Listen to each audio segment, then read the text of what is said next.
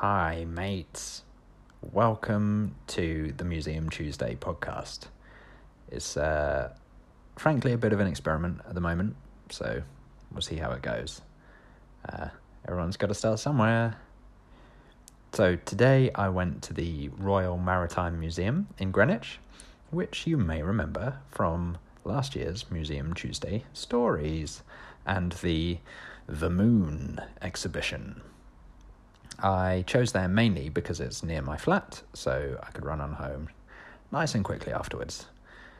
The audio is also pretty funky because the museum itself is so cavernous and there are so many children around. It sounds a bit like a swimming pool, so there's that to look forward to. Now then, without any further ado, apart from a little musical interlude, I'll hand over to myself, live on the scene a few hours ago. Take it away, Ant.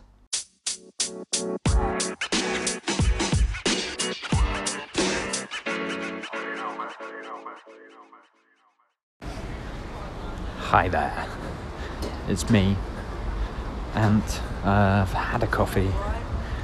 I'm wearing my waterproof jacket.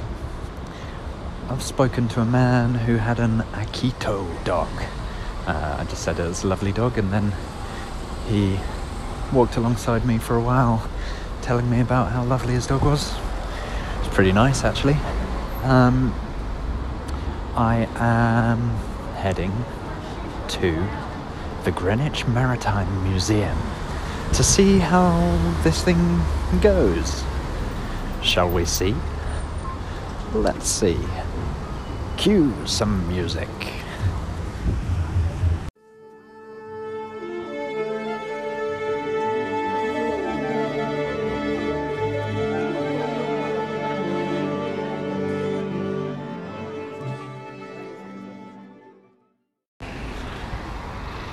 So I'm walking up the entryway to the Maritime, the National Maritime Museum as they call it. It's just off busy main Woolwich Road. There are some daffodils beautifully in bloom right now. Or I should say just peeping their heads. Not all of them are open. No. But there are plenty of them already open. It's February. Seems early for them, but I suppose it's been a little unseasonably warm. It's windy. You can probably hear that. Surely is windy. The building itself, beautiful sort of pink colour, white columns and brick fronting. There are two little ships atop either side of the grand doorway coming in, which I'd never noticed before. There appears to be a merman and a merlion in the...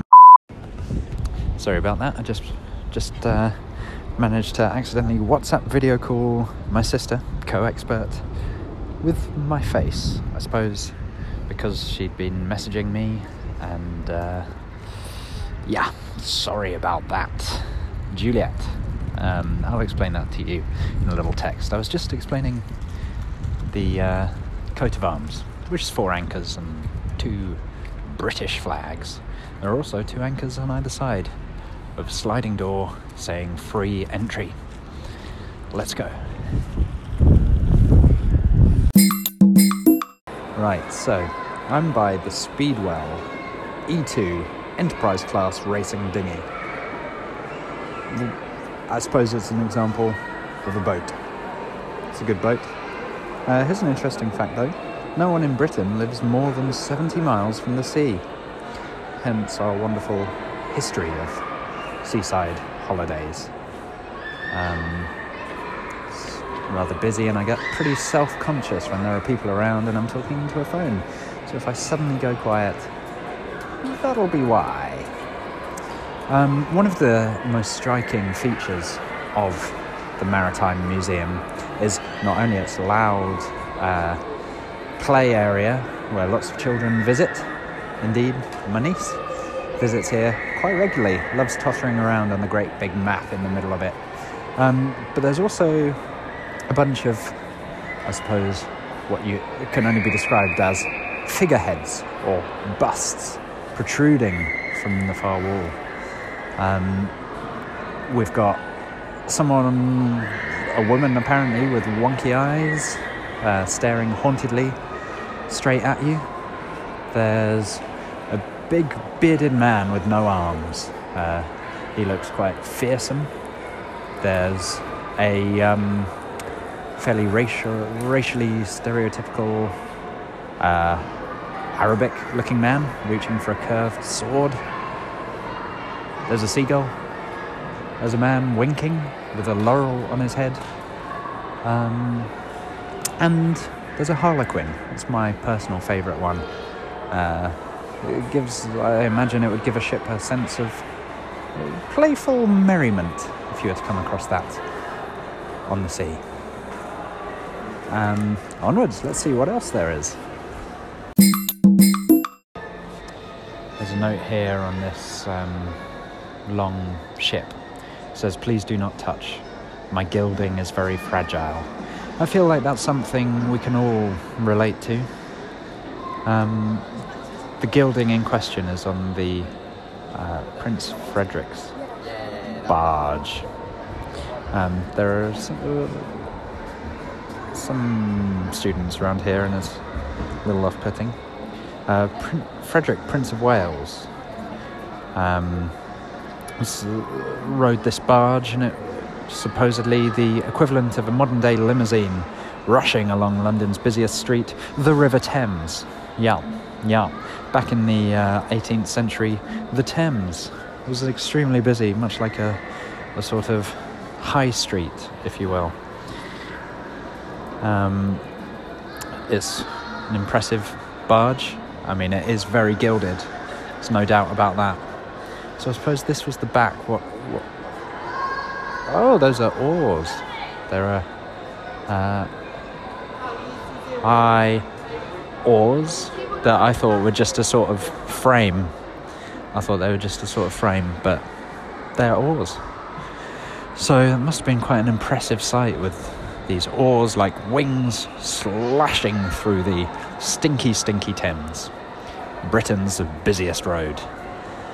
It's speared by what can only be described as a sort of duck-billed dragon fish.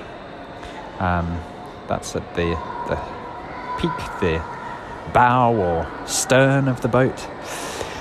I suppose they should have a handy sort of cheat sheet as to nautical terms, because I'm not up on them. Where shall I head next? Where next? How's it going so far? I hope this is like a sort of bitty phone call with a poorly informed friend. That's my hopes for the podcast. A bitty, loud phone call from a friend just traipsing around a museum. Hello, who are these? Various admirals. One captain. Didn't quite make it, did you? Captain Sir William Peel. Is described as having the courage to command, though. He joined the Navy as a midshipman, aged 13. Good for you. Oh dear, he died aged 33 of smallpox. That would probably be why he didn't quite make it to the Admiralty.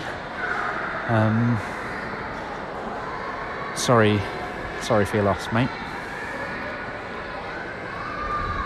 I think I'll head to Polar Worlds because there's a sort of decal of a penguin near there, and I like penguins. Here is something I think is interesting. How do you figure out where you're going on the sea? It's something I've never been able to figure out, really. How do you guide yourself when there are no landmarks? And I knew it was something to do with the stars. So the sun and the stars are sky marks, apparently. So the sun always rises in the east and sets in the west. And the pole star always marks north. And various other stars move around at different times of the years, and we can track them accordingly. There are also some good translations, so astrolabes, which are star catchers, or simpler nocturnals, which translates as use us at night. They're sort of devices for finding various stars according to latitudes, the date, the time, and the stars at different times of the year. Very interesting. And then there were compasses. We know what a compass is: north, south, east, west. Simple, very simple. And then we get on to, you basically have to know where stuff is, and then go from there. Or you can just use your sat-nav these days. Use your global positioning system if you want. Or just don't go out to sea. Don't go that far out. Make sure you can always see the shore, as it were. Sorry, got a bit waylaid there. I'm heading on to Polar Worlds now. There are over 50 countries signed up to the Antarctic Treaty, but not everyone likes it. Some people say it's a club for rich nations. Okay. So, as you might be able to hear, I'm outside now. I've been through the Polar Worlds exhibit, and it was beautiful. It was really well curated. There was a talk from Sami Kogvik, an Inuit. I say a talk, it was a film of him talking. It was a film of him talking. And he lives up north in kind of the frozen very north of Canada, and he explained something of what it's like to be an Inuit, so I feel like I have a rather good understanding of that now. You spend all day eating caribou and polar bear, but you mustn't eat their livers because they have a fatally high amount of vitamin A in it, which is possible. So there we go. And they also, they use all the parts of the animals that they eat for clothes and such like. I also learned that whale blubber is a delicacy there, so not really my scene, though I do like the sound of cloudberries. Oh, don't they sound lovely? There's also a bunch about Arctic and Antarctic exploration, and how there was this voyage on the HMS Erebus that went missing in, I think, 1845, and no one knew what had happened, and it was a great explorer who'd gone off, and suddenly, like years later, there was no news, so they sent someone else, the HMS Terror, which also never returned. And then the wife of one of the explorers sent a third party on a sort of steam yacht, and he came back and was like, I've found some evidence that they're dead. And everyone was like, rubbish.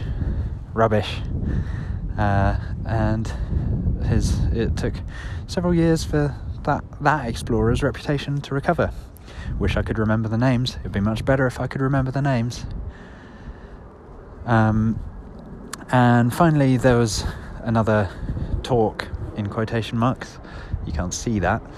I'm doing the quotation marks, but another video of a present scientist in the Antarctic, particularly talking about study of penguins. And here's the thing I didn't know: penguin poop is bright pink. What do you know about? Well, I guess it makes sense if it's all like fish guts, If I ate fish guts morning, noon and night, I suppose my poo would be bright pink. So there we go.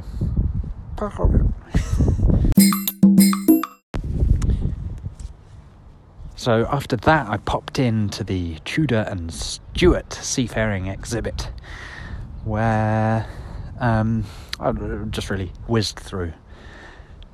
Didn't take much of it in, but I did stop at the piracy part, where they had a range of swords for show, and they also had the pirate flags.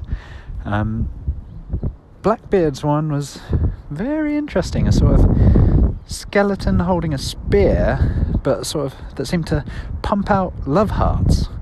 I'll pop that up on my Instagram story for you to have a look at. It's surprisingly sort of affectionate yet brutal.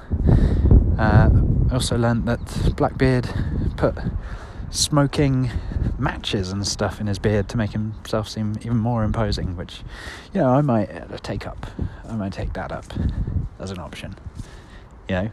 Bring it back, I say. Why not?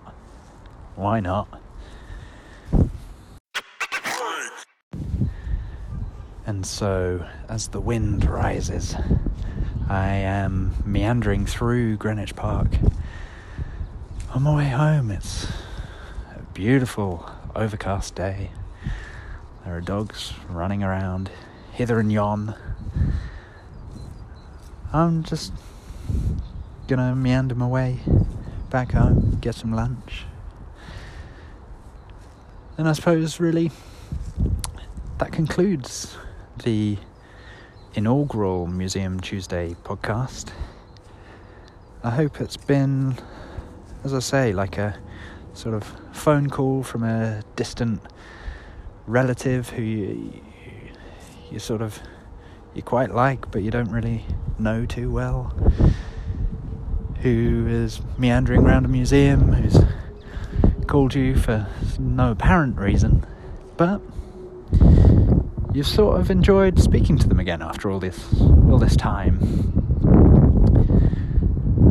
And you can let me know what you think by tweeting at ExpertsPod, seeing as this is an Experts podcast production. Yep. And use the hashtag Museum Tuesday. Keep that alive, keep that going. And tell your friends if you liked it. And tell your enemies if you didn't. So, thanks for listening. Speak to you soon. In the meantime, keep museuming.